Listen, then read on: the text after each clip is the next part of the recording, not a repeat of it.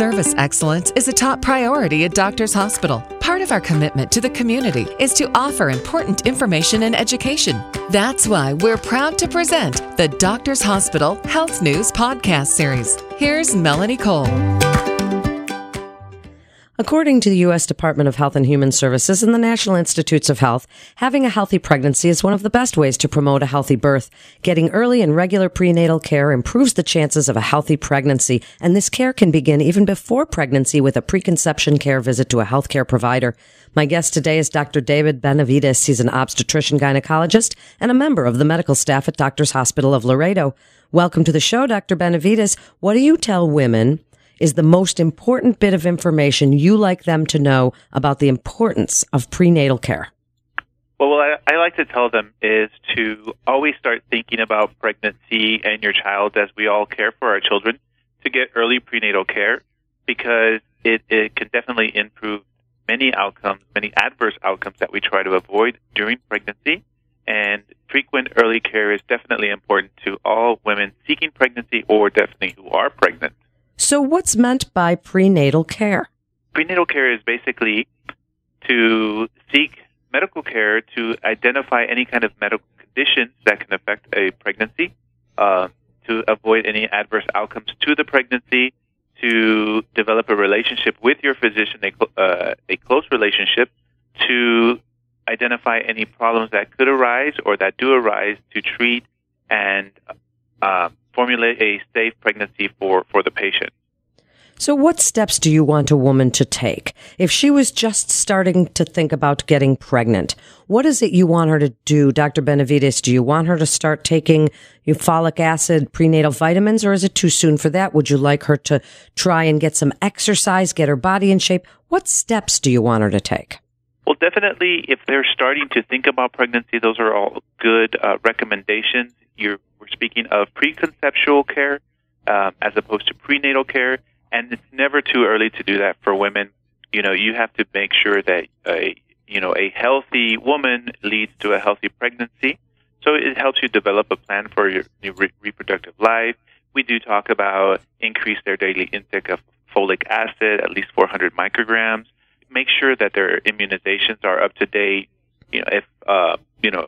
If the patient has any medical conditions such as asthma, diabetes, hypertension, we can address those and get early treatment and optimize the treatment for that, because optimal treatment for any of those conditions will lead to a healthier pregnancy.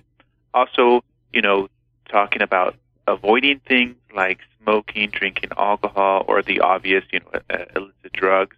Also, we can speak of attaining healthy weight and exercise programs, because those are definitely things that could lead to adverse outcomes in pregnancy. And just to learn about also their family history or their partner, to identify any potential diseases that could be carried to their infant, and to try to counsel appropriately or visit genetic counselors when needed. And those are all definitely things that we can do at a preconceptual visit. That's great preconceptual advice for women who are thinking about getting pregnant. Now, once they are pregnant, then what do you want them to do right when they first find out? Because women are never sure what's the most sensitive time of their pregnancy. So what do you want them to know about all of those things that you were just speaking of when they're actually pregnant? So, the first evidence of pregnancy is a missed menses, and you can definitely visit your physician if you think that you're pregnant, or if you're late on your menses, or obviously any at-home pregnancy test through the urine can tell you. Nowadays, the tests are almost as sensitive as the ones I have here at the office. Obviously, we can elaborate on that with serum blood tests. But once a woman finds out that they are pregnant, they need to come into the office for their prenatal visit, and that should happen immediately, because we can start, like we mentioned before with the preconceptual, is start identifying any kind of diseases or factors that can affect the pregnancy. Just as something as simple as when we obtain a history, we talk about family history of hypertension, diabetes, things like that. When with the first visit, when you do come in, the earlier the better.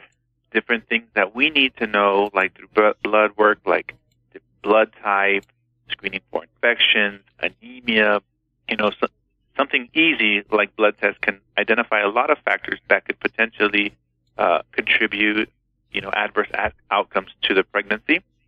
We need to establish the health of the pregnancy by doing ultrasounds, making sure that we see a developed fetus. We want to see heartbeat, and different things like screening for sexually transmitted diseases that could definitely have adverse outcomes on the pregnancy. So then, Dr. Benavides, what about if a woman does have diabetes when she's pregnant, or asthma, or any of those things you've mentioned? What about medications, and what do you tell women when they ask you, can they stay on their medications while they're pregnant? That's a very good question, because there are some patients that have these medical conditions that are being treated by family physicians or internal medicine, but unfortunately some of these medications for high blood pressure can have adverse outcomes on the infant. So when they come to me and they say they have high blood pressure and I'm on this type of medication, we have to make sure that the classification of the medication will not harm the baby, because definitely you do not want to get off of these medications because you're on them to optimally control these diseases, which will improve the pregnancy. But at the same time, if we have to change the medication for your hypertension to medication that is safe in the pregnancy, that is definitely what's warranted. And as far as diabetes, we can talk about the adverse outcomes of diabetes, like having an infant that's heavier than normal, increased risk for cesarean C-section.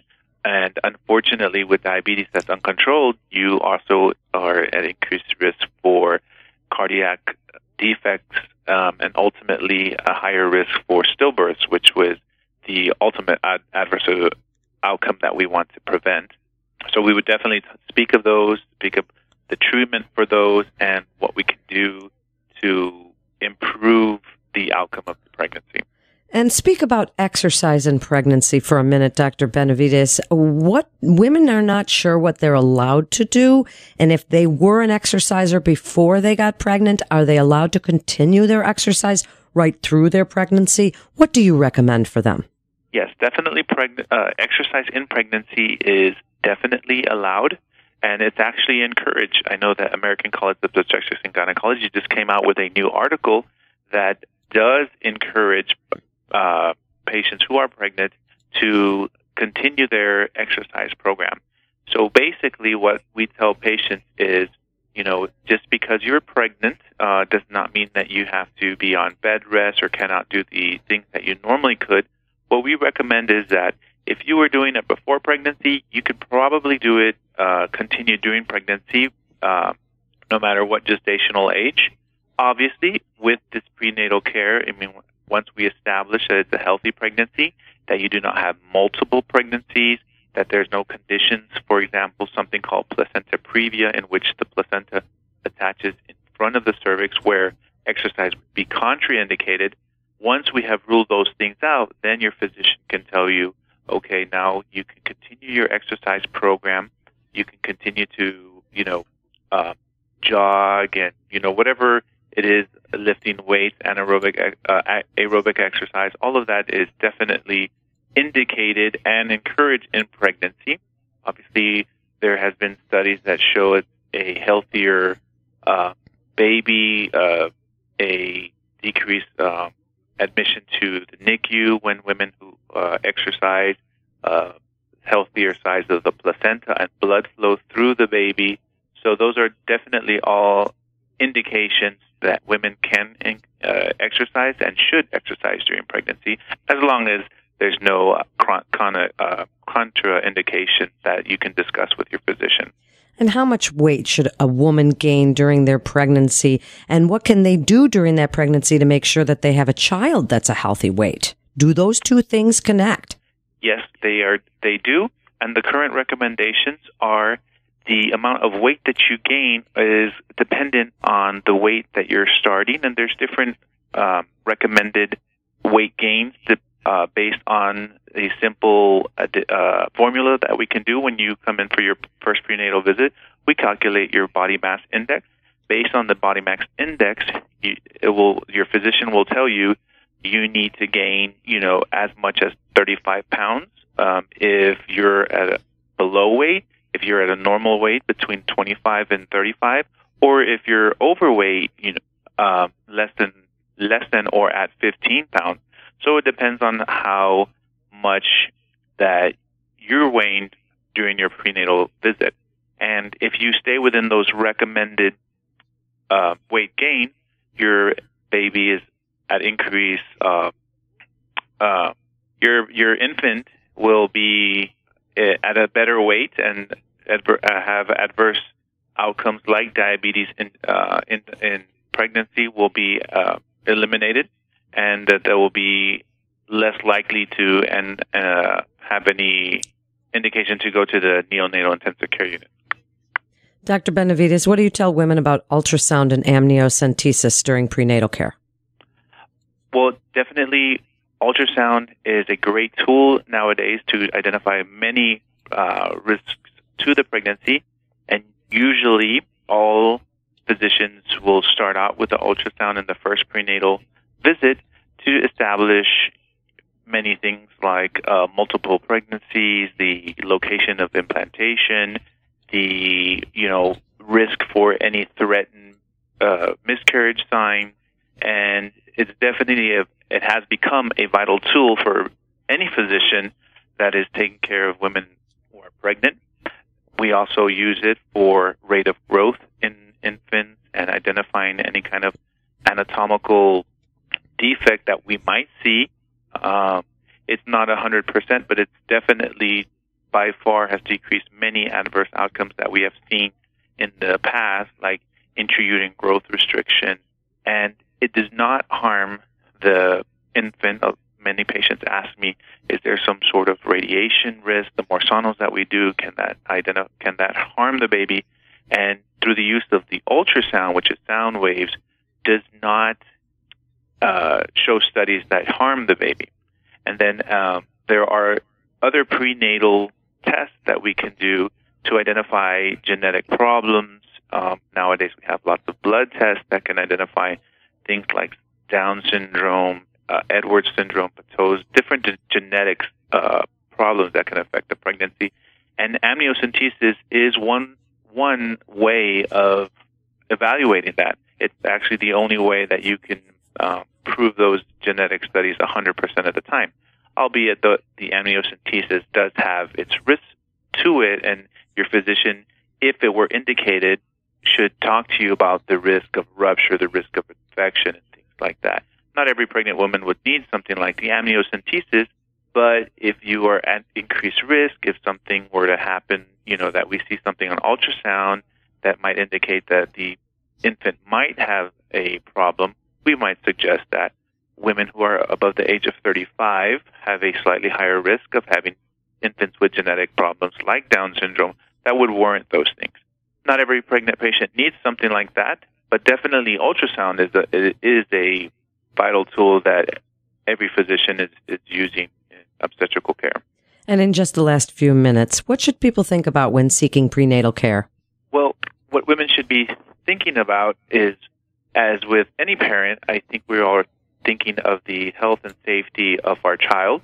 And when they seek prenatal care, they should seek to formulate a relationship with their physician to avoid any kind of adverse outcome to their infant, and to be forthcoming with the information and medication that they're on, smoking history, drinking, any of those issues that can affect the baby. So they should be thinking that whatever they're doing is obviously for their health and for the benefit of the baby. So that doesn't come when the baby is born. That starts from like what we've talked about from the very beginning, even before pregnancy. And why should they come to Doctors Hospital of Laredo for their care? They should come to Doctors Hospital because they provide good quality prenatal care. They have excellent staff and will make your prenatal and labor and delivery part of the pregnancy is very comfortable, and we all have to think about different conditions in pregnancy that could affect the infant, and at Doctors Hospital, we allow you to take the worry out of pregnancy and allow it to be a happy and exciting time. Thank you so much for being with us today. You're listening to Doctors Hospital Health News with Doctors Hospital of Laredo. For more information, you can go to iChooseDoctorsHospital.com. That's iChooseDoctorsHospital.com. Physicians are independent practitioners who are not employees or agents of Doctors Hospital of Laredo. The hospital shall not be liable for actions or treatments provided by physicians. Doctors Hospital of Laredo is directly or indirectly owned by partnership that includes physician owners, including certain members of the hospital medical staff. This is Melanie Cole. Thanks so much for listening.